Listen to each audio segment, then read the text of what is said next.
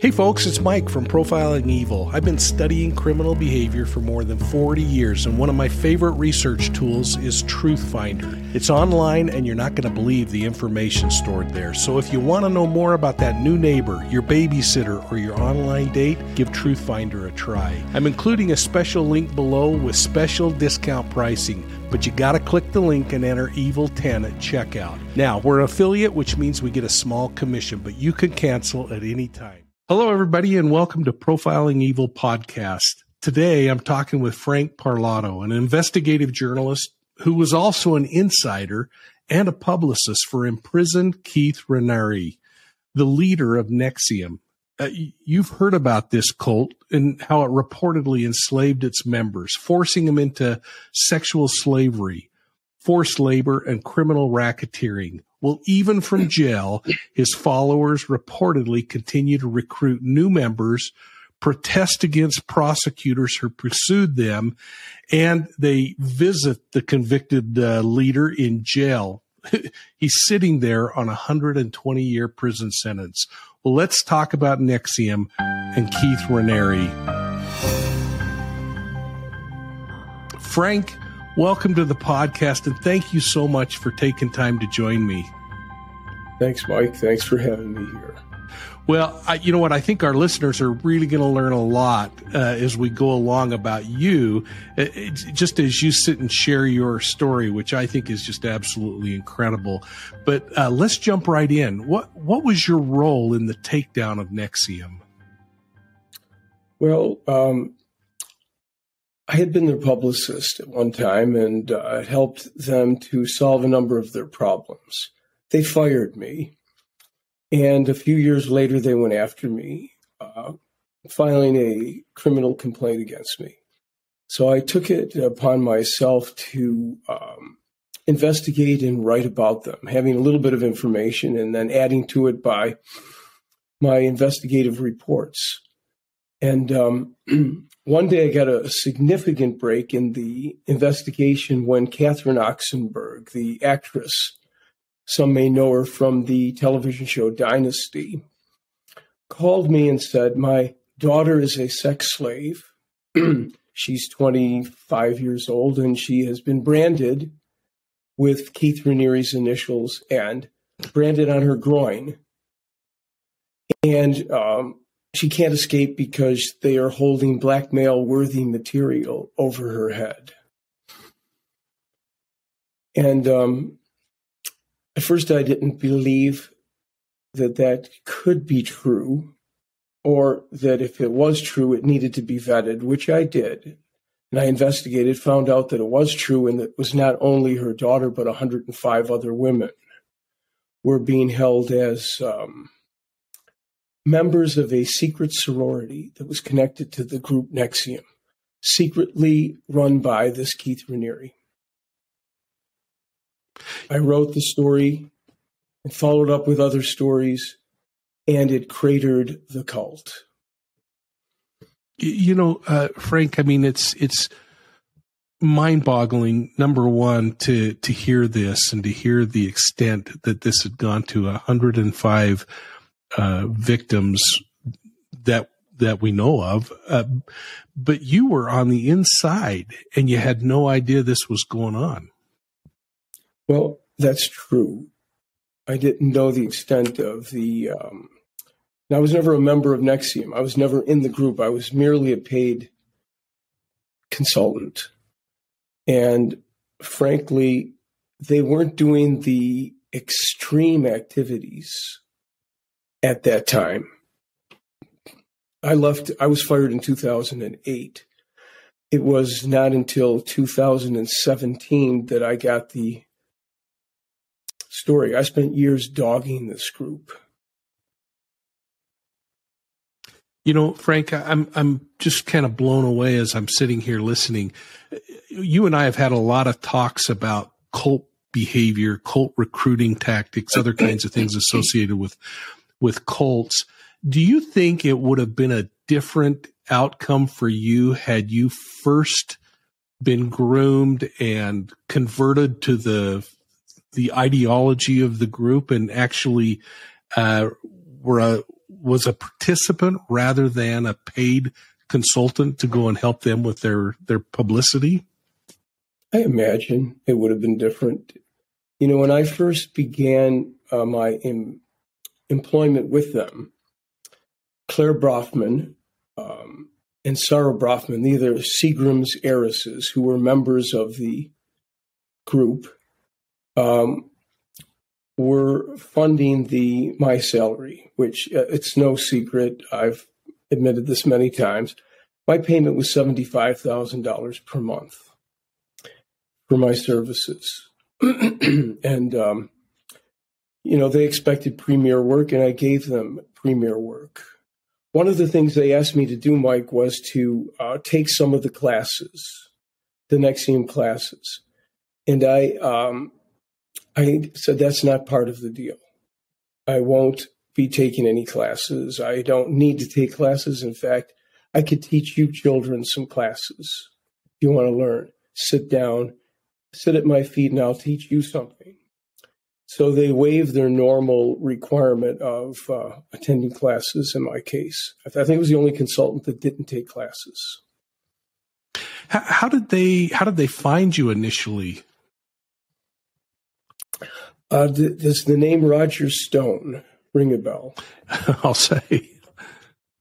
Roger Stone was one of their consultants, and he reached out to Steve Pidgeon, a Democratic operative. Roger's a Republican, as you know, and they recruited me to serve as a publicist because they thought that I could do something to help this group's image get turned around.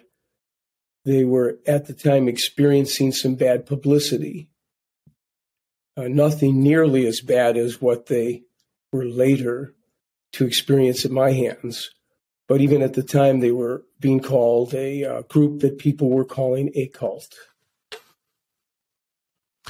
You know, NXIVM as an organization, I headlined the news for so many years now. On the surface, it was this personal and professional development company that became famous for its executive success programs. Help us understand the organization and what its leadership was by just kind of describing what NXIVM is. Well, you know, it's a very interesting question that you pose because I've studied it now in three ways. One, as its publicist. Secondly, as its arch enemy, the man that most people who are still members of NXIVM consider as the guy that brought the cult down. And then I've had the great pleasure of knowing some of the people that are still loyal to Keith Raniere. That is, there are still a number of people who believe that what NXIVM had to offer was good. And here's the astonishing thing, Mike, and something I think we have to remember about cults or groups that are high control. A lot of the people are awfully good people. The members are not a group of nefarious monsters. In fact, just the opposite. Some of the most delightful people I've met in my life are members of NXIVM, past and present. So it was a community. There is this warm community where through commonality, through common bonds, they grow very fond of each other. And except for the very upper high-rank members, this is a very warm and welcoming community. And when you first enter it, you are treated with an extraordinary measure of goodwill, affection. You're invited into a world of intelligent and good-looking people, predominantly female, and not a group of dummies, not a group of zombies. You would never, if you were to see them on the street or at a coffee shop, you would not think for a second, oh, that is a cult member. You know, this is really interesting. I think of my own experiences of investigating cults and dealing with these personalities that are at the leadership level within them. This common theme of, as you are introduced into a group, the terminology I hear a lot is the love bombing that goes on. The fact that you now are part of a really special group, an elite group and you are really lucky to be a part of this. Well, I think a lot of people do accept that kind of love bombing, as you say. I think some of it's genuine, though. I think some of it's really, hey, welcome into our group. We want you with us. Well, and I have to imagine, I mean, at the rate they were paying you, they sought you out. They gave up on some of the ideology they have that you needed to go through classes and other things. They were pretty excited to have you, and that had to have been a real ego boost for you as well, to be accepted by an organization like that to be their publicist. Well, I think generally speaking, wherever I go, people are glad to have me. Present company, I hope, not excluded. You are correct, sir. But yes, it was not an unappealing thing to have, wherever I went in their organization, to have 10 or 12 attractive young women eager and ready to assist in any of the endeavors that I might call upon them. I think they gave me a staff of 22 people. They provided a 10,000 square foot manor house for me, a country place with servants to operate out of as my headquarters. And they spared no expense to make me comfortable.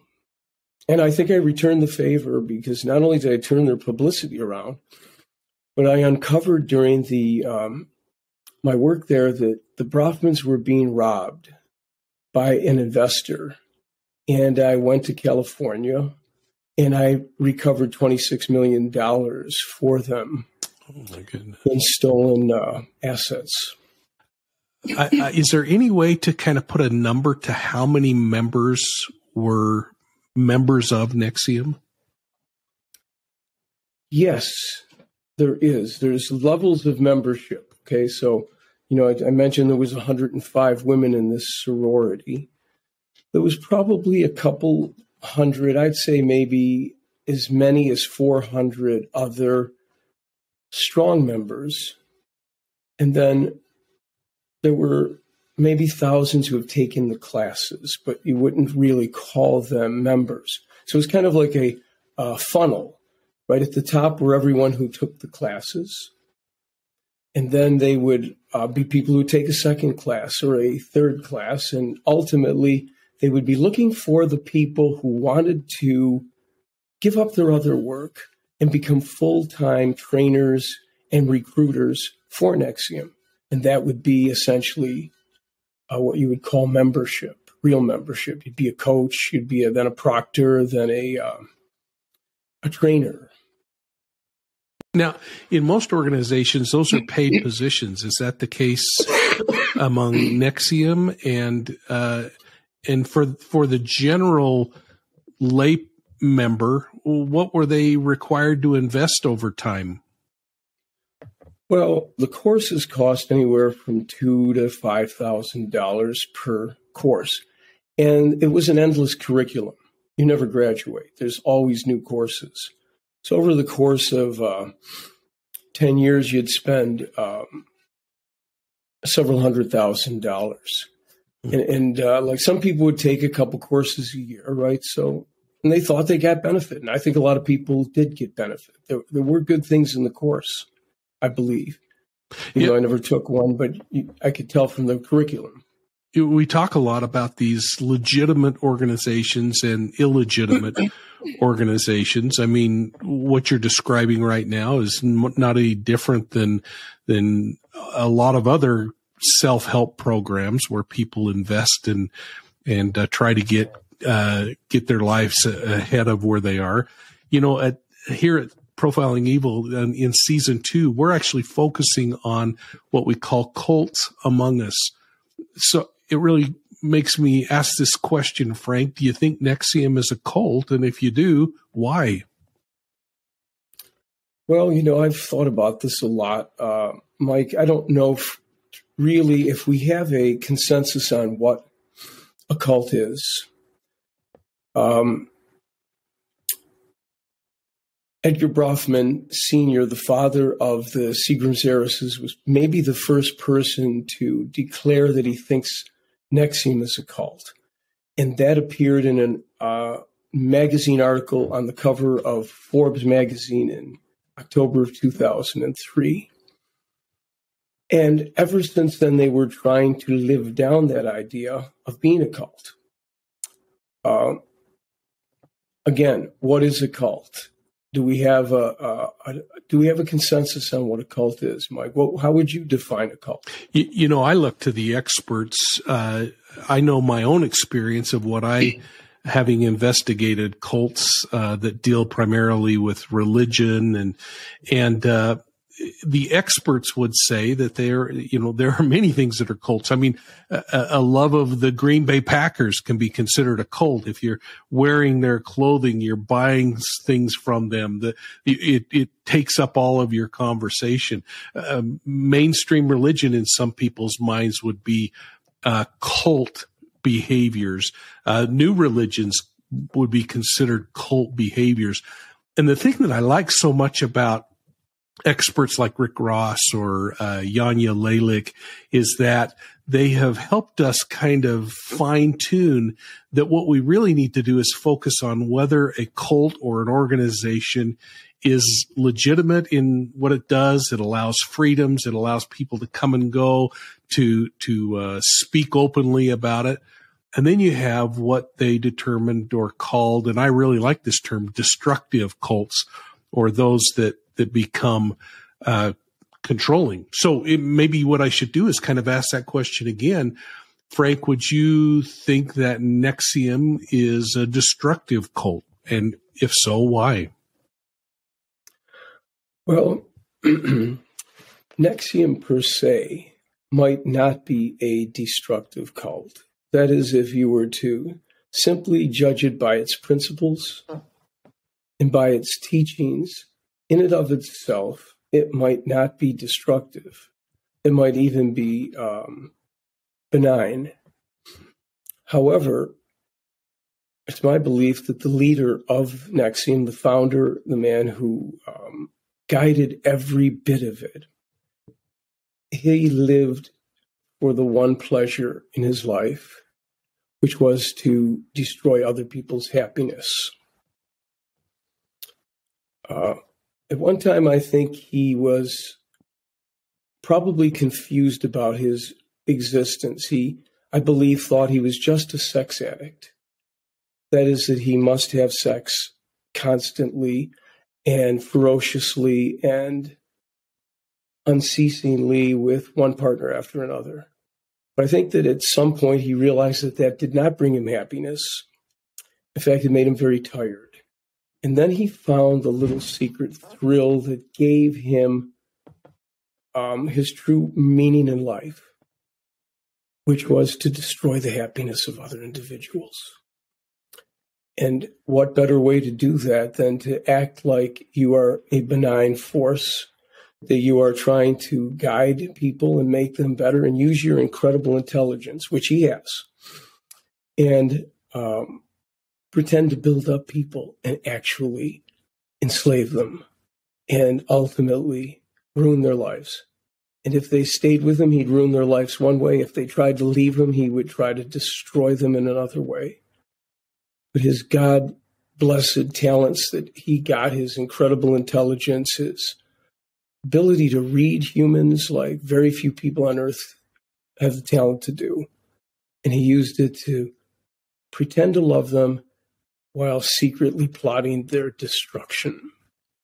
You know, just as you were talking, one of the things that we often talk about in the process of profiling and looking at criminal behavior is this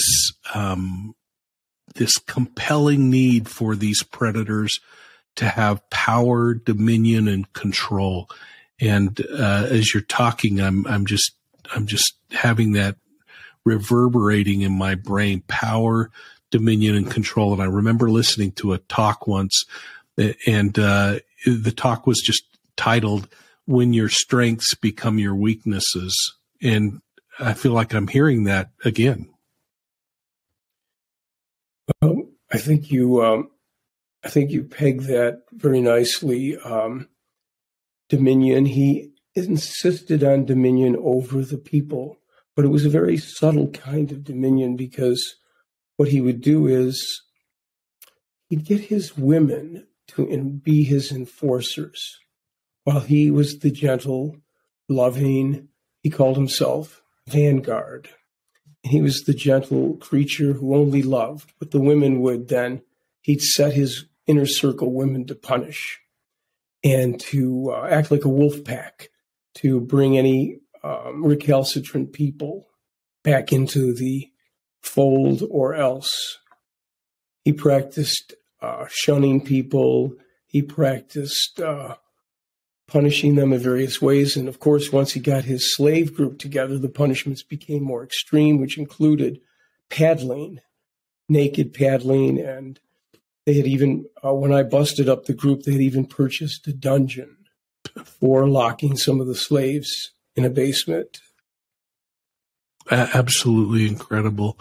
I mean, Frank, when I look back on your career, I'm really awestruck at times. Your journalistic work has been cited in so many news outlets, places like the New York Times, the Daily Mail, CBS, Fox, and New York Post. I mean, the list just goes on and on and on. But not only that, your expertise in this area has been accepted globally, especially with the takedown of NXIVM. It's been featured in books like Captive by Catherine Oxenberg, and there are just other books too.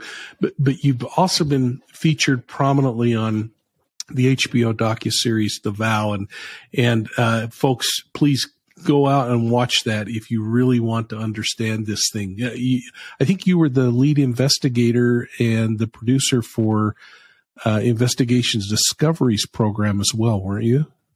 That's correct, Joe. The Lost Women of NXIVM, where we explored potentially the murders of several women connected with Keith Raniere. He's never been charged with murder.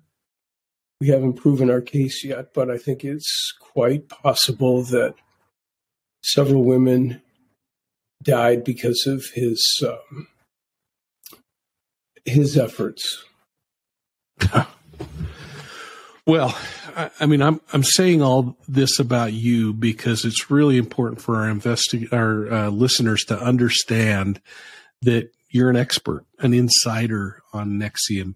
In fact, you know what? I've read a bunch of accounts where you've been credited with saving these, for lack of a better term, slave women from being branded and escaped. They were later able to escape this sex slave cult that was internally known as DOS. Now, explain how DOS fit into NXIVM.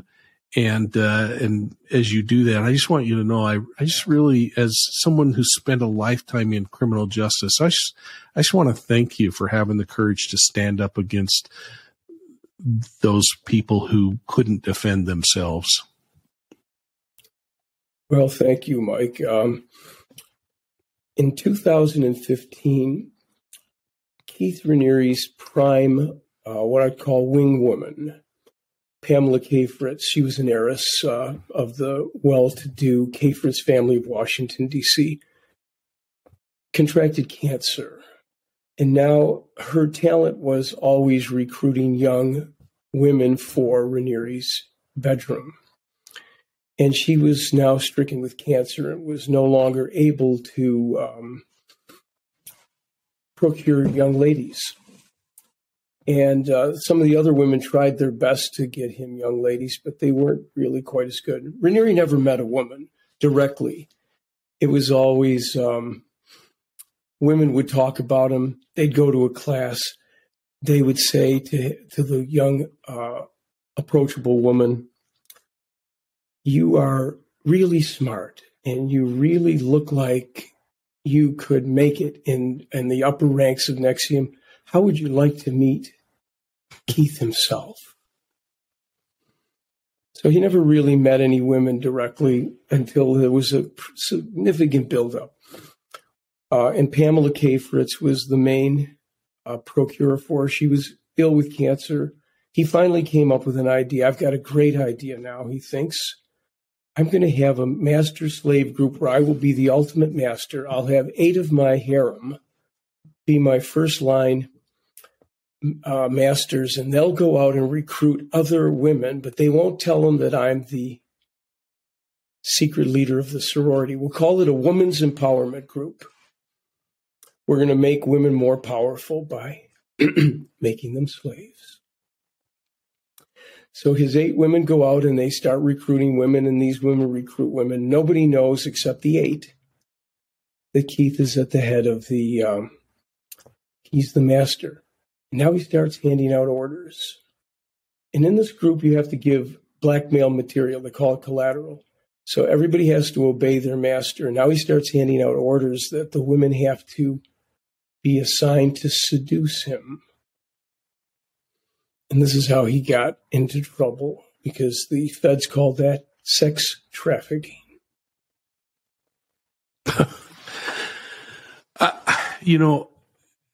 Are there parallels with the grooming that we've seen now and with the conviction of Ghislaine Maxwell and, of course, Jeffrey Epstein and the way that she would groom those children and get them into his bedroom?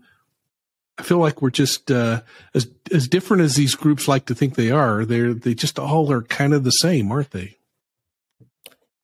Yeah, there's only a certain number of ways to, I suppose, to cheat people, to seduce them, to coerce them and defraud them. I think you find more variety and goodness than you do in evil. Evil is kind of a more simple track. I really like that. In fact, I may quote you on that in the future, Frank, because it really is interesting. And I use that phrase a lot of, as different as they are, they're very much the same, and it really is interesting. Well, folks, we're talking with Frank Parlato, an investigative journalist and insider for now imprisoned Keith Raniere, the leader of NXIVM. Frank is credited with exposing the now imprisoned leader, who was convicted in June of 2019 for federal crimes, including sex trafficking of children, conspiracy, and conspiracy to commit forced labor.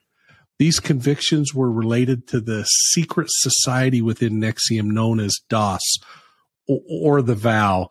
Now, Frank, you and I have talked a lot about the differences and similarities between this cult and cults that I've investigated. But in your opinion, what do you think it was that really made this organization a cult?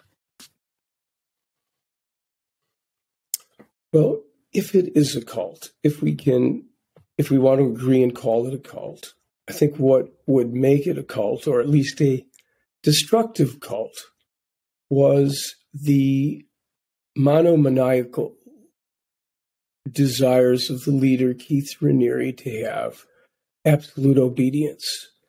And almost like a Sicilian godfather, he would not permit any affront to his respect. And if he wasn't respected, or if he wasn't obeyed, he would find a means and a method to punish that individual. And many times, like a Sicilian godfather, he wouldn't even let the person know that he was planning to punish them. But punish them he would. So I think what made it a cult more than anything, and I guess you could say maybe the mafia is a cult too, is that he would demand obedience and extract punishment. He couldn't let people go. He wouldn't let them go. He had to punish them. Maybe if he let people quit, it wouldn't be a cult. If people could just come and go and take the good, and if they didn't see something that he wanted to give to be able to leave, maybe it wouldn't be a cult. Maybe with him in prison, maybe they'll start it again, and maybe it won't be a cult. I don't know. What were the worst things you discovered as you investigated NXIVM? Well, the first thing that I discovered that really offended me was his son. He denied paternity of his son. Not only did he deny paternity of his son, he had the mother deny her maternity. They pretended that this boy, which was their child, was a foundling. And I exposed that, and that caused some trouble because he had not wanted anybody to know that he was sleeping around with all these different women and getting them pregnant. Most of the women got abortions. But this one missed, and this woman went to full term and had a baby son. One of the things that disturbed me is all the women that lived with him wound up getting cancer. That is, the women who lived with him in his house all got cancer, but he was healthy as an ox. And when I did the hair test of one of the women who got cancer, we found that she had been poisoned. Over the years, she had been poisoned. I think it's quite possible that he poisoned the women that lived with him. It could be a coincidence that they all got cancer. Even the cats in the house got cancer. He was the only one that didn't. Then there was the case of Gina Hutchinson, a young woman that he had raped when she was 14, who wound up committing suicide. And it was just shortly after he saw her. And I think if she did commit suicide, she wasn't murdered. I think he planted the idea in her head. Then there was 12-year-old Rhiannon, who he raped 60 times. I can't say that was not one of his worst offenses. She wound up running away from home because she didn't want to be raped anymore by him. He was her mother's employer. She wound up getting cancer, strangely enough, and happily she was put in a home for children and she recovered. And she has spoken out to this day about what he did to her. Then there's the case of Kristen Snyder, a woman who claimed that she was pregnant with Keith Raniere at a time when he was saying that he was a celibate monk. And she cried out in classes that she was pregnant. He was the father. And lo and behold, she was ejected from class. And she was never seen again. There was a note found in her car, a suicide note. This is in Alaska, on Resurrection Bay in remote Seward, Alaska, and a missing kayak. And it was maintained that she paddled out to sea and killed herself. But no one ever found her body. I went up to Alaska. We couldn't even find any remnants or anything that would suggest that she actually was on that canoe. She may have been abducted and killed. These are some of the things I think are maybe the worst things, but there's plenty more. Folks, I'm talking with Frank Parlato, an investigative journalist and former publicist to NXIVM's Keith Raniere. If you're finding this discussion on cults to be of interest, I hope that you'll go out and pick up my book, Deceived, an investigative memoir of the Zion Society cult. It chronicles my investigation and ultimate takedown of a ritualistic religious cult that was committing thousands of sexual assaults against the members. In it, we explore the tactics cult leaders use to recruit and exploit their members. So I hope you'll consider purchasing it today. You can find hardbound copies at profilingevil.com, or you can get the book anywhere in the world on Amazon. Now, let's get back to the podcast. Frank, my experience has been that while many of the participants in these destructive cults are cruel and narcissistic predators, there's also a ton of really good people. And you've kind of talked a little bit about that. These are great people, actually, that get caught up in the ideology. Tell us a little bit about the good people you knew who were victimized there. Well, some of these very good people still do not to this day believe they've been victimized. I'm thinking of an actress, Nikki Klein. She's still a staunch adherent and a follower of Keith Raniere's. And she's a beautiful woman, a lovely personality, and warm-hearted human being. And to this day, she defends Keith Raniere. She goes on podcasts. She publishes articles. She makes videos defending the branding, defending the blackmail-worthy material that they call collateral, saying that it helped bring discipline. So what I've learned from all of this is that there are people who see the world differently than I do. And I accept I accept her judgment. She's not a victim, and she's not a victim. She got something good out of it, then so be it. A lot of people don't feel the same way. A lot of people turned on Keith Raniere. Thousands of people who crossed paths with him turned on him, but he still has many followers. Most of those people, I'd say, are very good people who intend to be honest and who intend to live in a world without harming, to the extent that it's possible to not harm others. You've become really close with a number of them. You've helped them get family members out. You've been involved really deeply. Anything there that you would like to share? I think the thing that struck me, Mike, is the amount of pain that one rascal caused so many people. I think he just succeeded with his ambition. He destroyed the happiness of a lot of people. And he did it in a way without doing physical violence for the most part. I think if we accept that he may not be responsible for the deaths, but he caused a lot of people pain through their minds. And so I saw a lot of tears. The other thing I saw that I think was important is that I think that some of the methods that the prosecution used in convicting him were a little bit suspect. Now, I'm not saying he wasn't an evil that needed to be stopped, but I do think that in some of the charges, they were a little bit extreme.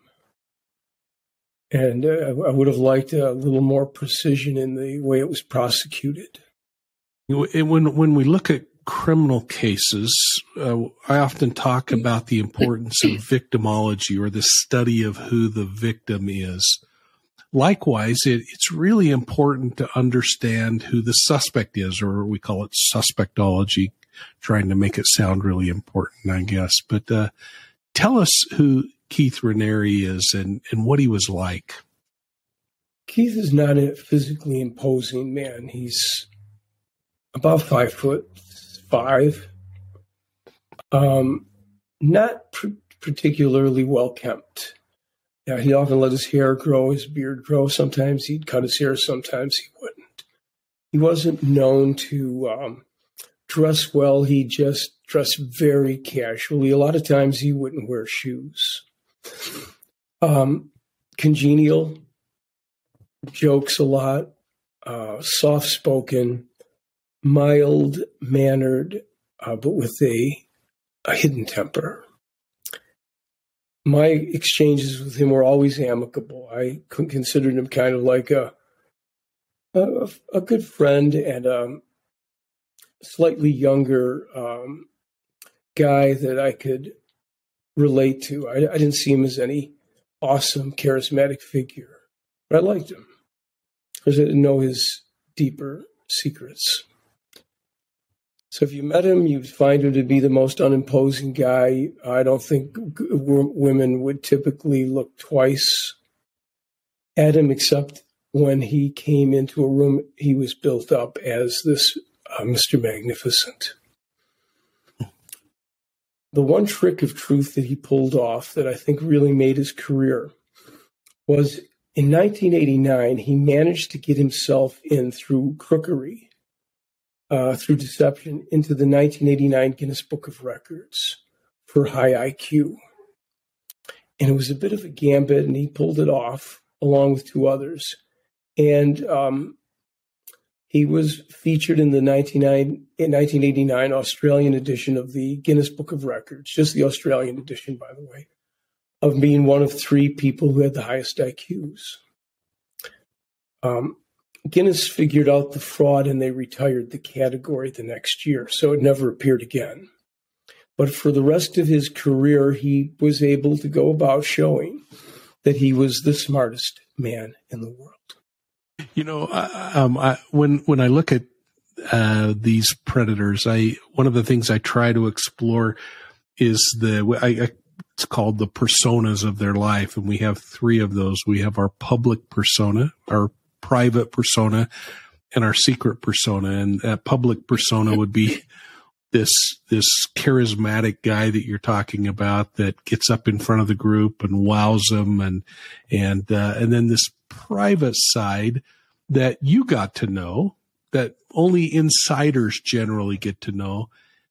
But then there's this secret side where the devil exists, the place where, and we all have it. We all have thoughts that are inappropriate, and we push them aside and we move on. But then you have somebody that acts them out. I often think of the book CULTS in Our Midst by Dr. Margaret Singer and Dr. Janja Lalich. And of course, I just think the world of Dr. Lalich. But they said this.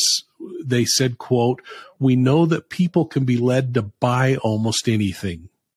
In addition to buying almost anything, people can apparently be led to believe almost anything. Cults know that if we knew from the get-go what we were in for and why, we would never join. It's as simple as that," close quote. Well, like you were talking about, NXIVM wasn't filled with weak and impressionable people. I mean, these were people who had been successful, were successful, are successful, actresses, heiresses, sons and daughters of presidents.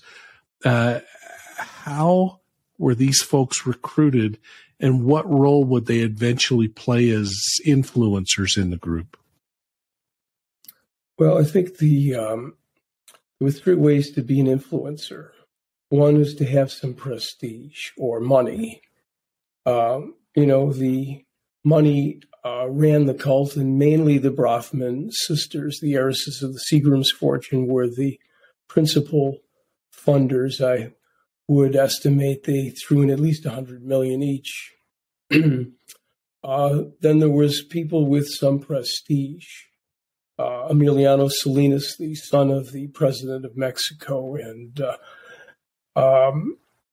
was another important influencer. He ran the Mexican branch, which was maybe more lucrative than the United States branches of NXIVM. Then there were actresses like Alison Mack, who is now in Dublin Correctional Facility in California, serving a 3-year sentence for her role in the NXIVM scheme. She was a television star on a TV show called Smallville. Nikki Klein was an actress in a show called Battlestar Galactica. Kristen Kruk was an actress who appeared in the television show Smallville alongside of Alison Mack. The latter two escaped without any criminal charges. So you had actresses, you had beautiful women, you would go to a class and there would be the TV star Kristen Kruk in class with you. You had director Mark Vicente. You had Sarah Edmondson, a Canadian actress. You had actresses in Mexico. And then you had wealthy women, heiresses, and rich people in these classes. You had mostly not people who had earned the money themselves, but mainly people who had inherited money. I think people who had earned money would be less susceptible, a little more street smart about what was being offered. But but I can't negate, and I will not dismiss the claims of people who took the classes who said they genuinely got something out of it. So the influencers were fame and fortune. There always is good, and it started good. It just becomes perverted over time in this particular case. Well, power helped, as Keith got more power. I mean, he told me once that he could snap his fingers. We were in Albany, New York, in his lieutenant's house, Nancy Salzman, who's also about to serve a 4-year sentence. He said, I could snap my fingers, and within 20 minutes, I could have 80 to 100 people meet me anywhere I say, to listen to me, speak about anything I want. You know, I read somewhere that there was a precedent set in the criminal trial against Raniere for sex trafficking, forced labor, and crimes of conspiracy. Can you shed some light on that, Frank? Yes, and I can. And in some respects, I think it's a dangerous precedent. Because if you look at the forced labor, some of it's pretty weak. By the time the jury got to deliberating, they would have convicted him of anything whatsoever because he was hated. But I mean, in one case, the one girl, Nicole, her forced labor. And when you think of forced labor, you normally think of people that were required to work for days and years under brutal and gruesome conditions. In the case of Nicole, her forced labor charge was 5 hours of transcribing something for a memorial for a friend who died. That's not my idea. Yeah. Forced labor. Again, the sex trafficking of Nicole was a single incident where she was brought to a house. She was blindfolded. She was told to strip. She was tied to a table. And Nicole was asked repeatedly if she was okay with what they were doing. And she said she was okay. And there was no money that changed hands. And it was a single incident. And yet they conflated this into sex trafficking. So this is the new precedent. Instead of there being a causal relationship between the sex act and some monetary gain, they threw that out the window. And what the judge did in this case is he did not give the jury the pattern or standard instruction for sex trafficking. So consequently, theoretically, anytime that anybody gets someone to have sex and somebody else gets some kind of benefit, it doesn't even have to be monetary. It could now be construed as, using the Raniere precedent, sex trafficking. You know, I missed that, and now you're making me wonder, will there be an appeal based on that failure to provide jury instruction there? That's part of the appeal. Yeah. It's part of Raniere's appeal. I think it's a very strong part of his appeal. Because I don't think I've ever heard of a sex trafficking case that boiled down to a single incident where the woman ostensibly consented beforehand, during, and even after, and where no money changed hands and it became sex trafficking. The prosecution's theory was that Raniere had held, because she was part of this DOS group, blackmail-worthy material over her so that she was incapable of consent. Interesting. Because of the previous requirement to provide blackmail material, then she couldn't have said no, is what their argument is. I think it's a wrong application, Mike. I don't think it's sex trafficking. This is my opinion. It could be blackmail. It could be state law extortion. Yeah, yeah. But I don't think it's sex trafficking. I think the expansion of sex trafficking in this case presents some opportunities for prosecutors to expand on sex trafficking to what would be normal, unusual, but not criminal sexual activities. Yeah, that's really interesting. In NXIVM's case, there was a blurred line that also existed between who the victims were and who the predators were. And I've watched this phenomenon in other occults where the victims get groomed and eventually become the offender. I think Ghislaine Maxwell could be an example of that, although I don't know that I can firmly say that. But but she would, in my opinion, was groomed and became a groomer. How do you separate victims and predators? And are there clear-cut lines in your opinion? That's a great question. I mean, I could make the argument that Ranieri's a victim because it's in my opinion that he was molested by his mother when he was young. Wow. Repeatedly sexually abused by his mother and maybe by others. So is he a victim? Well, certainly he's a perpetrator. Sometimes I like to fancy giving ratios for victim-victimizer. Is this person 50% victim and 50% victimizer? Is this one 75%? Is this one 100% victim?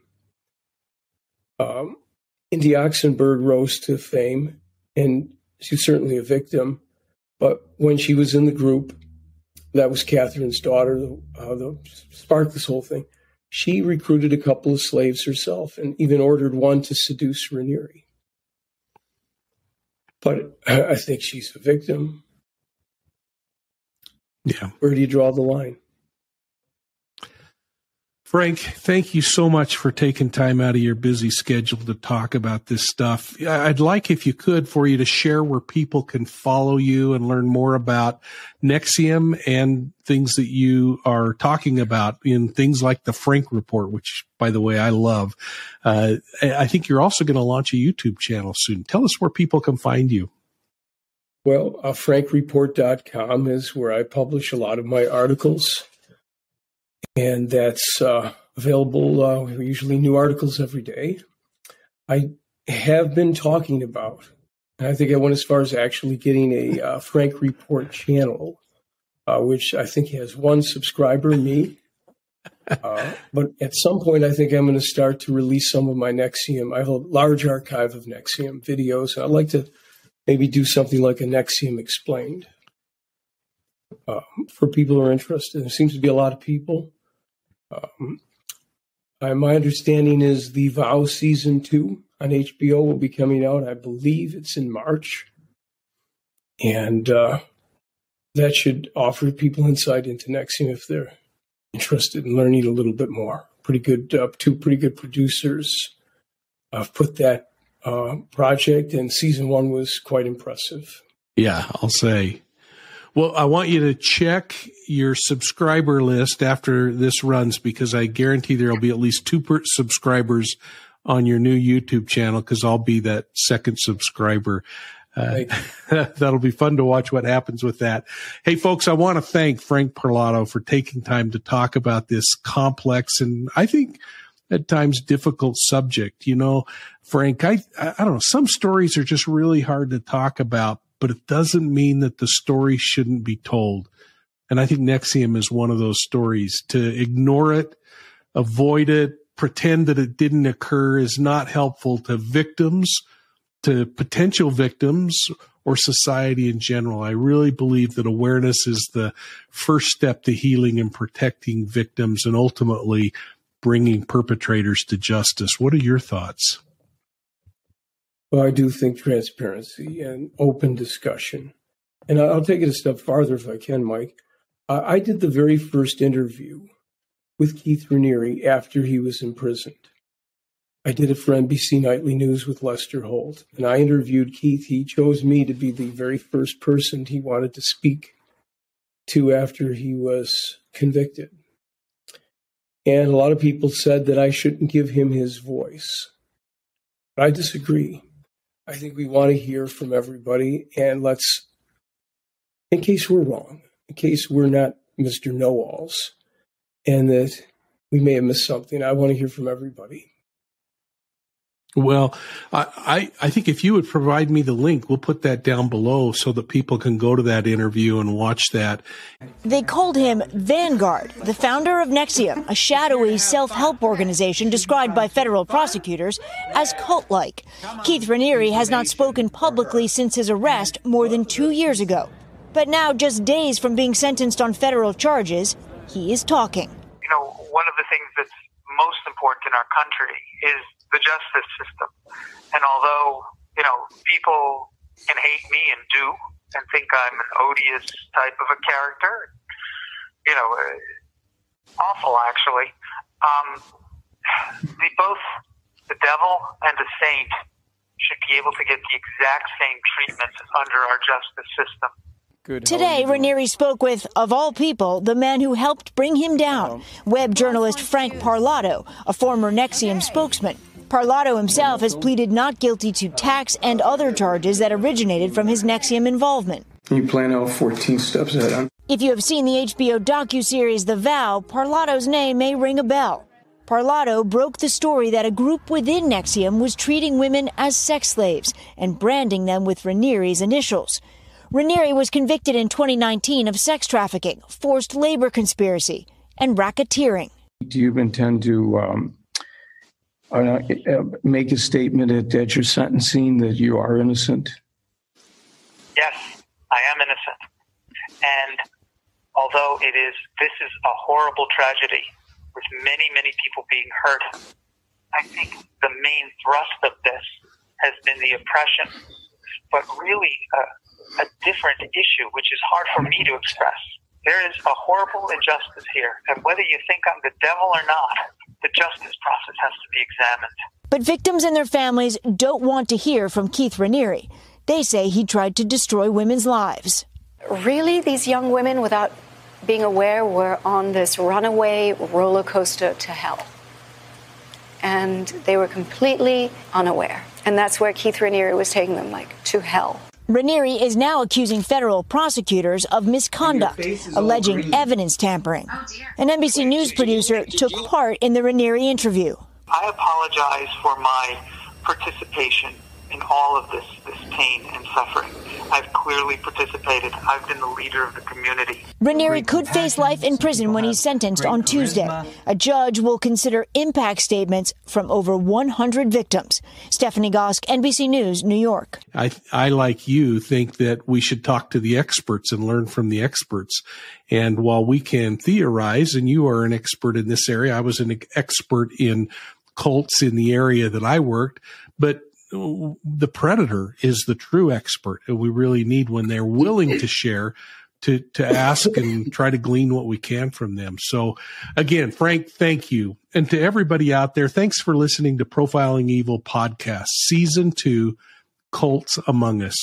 You can find Profiling Evil podcasts on your favorite podcast platform. And don't forget, folks, hit the like and subscribe button so that you get all of our notifications on videos like this one from Profiling Evil. You can find us on YouTube, Facebook, Instagram, and Twitter. And, of course, go to our website at profilingevil.com. Thanks again, and we'll see you all soon at the next crime scene.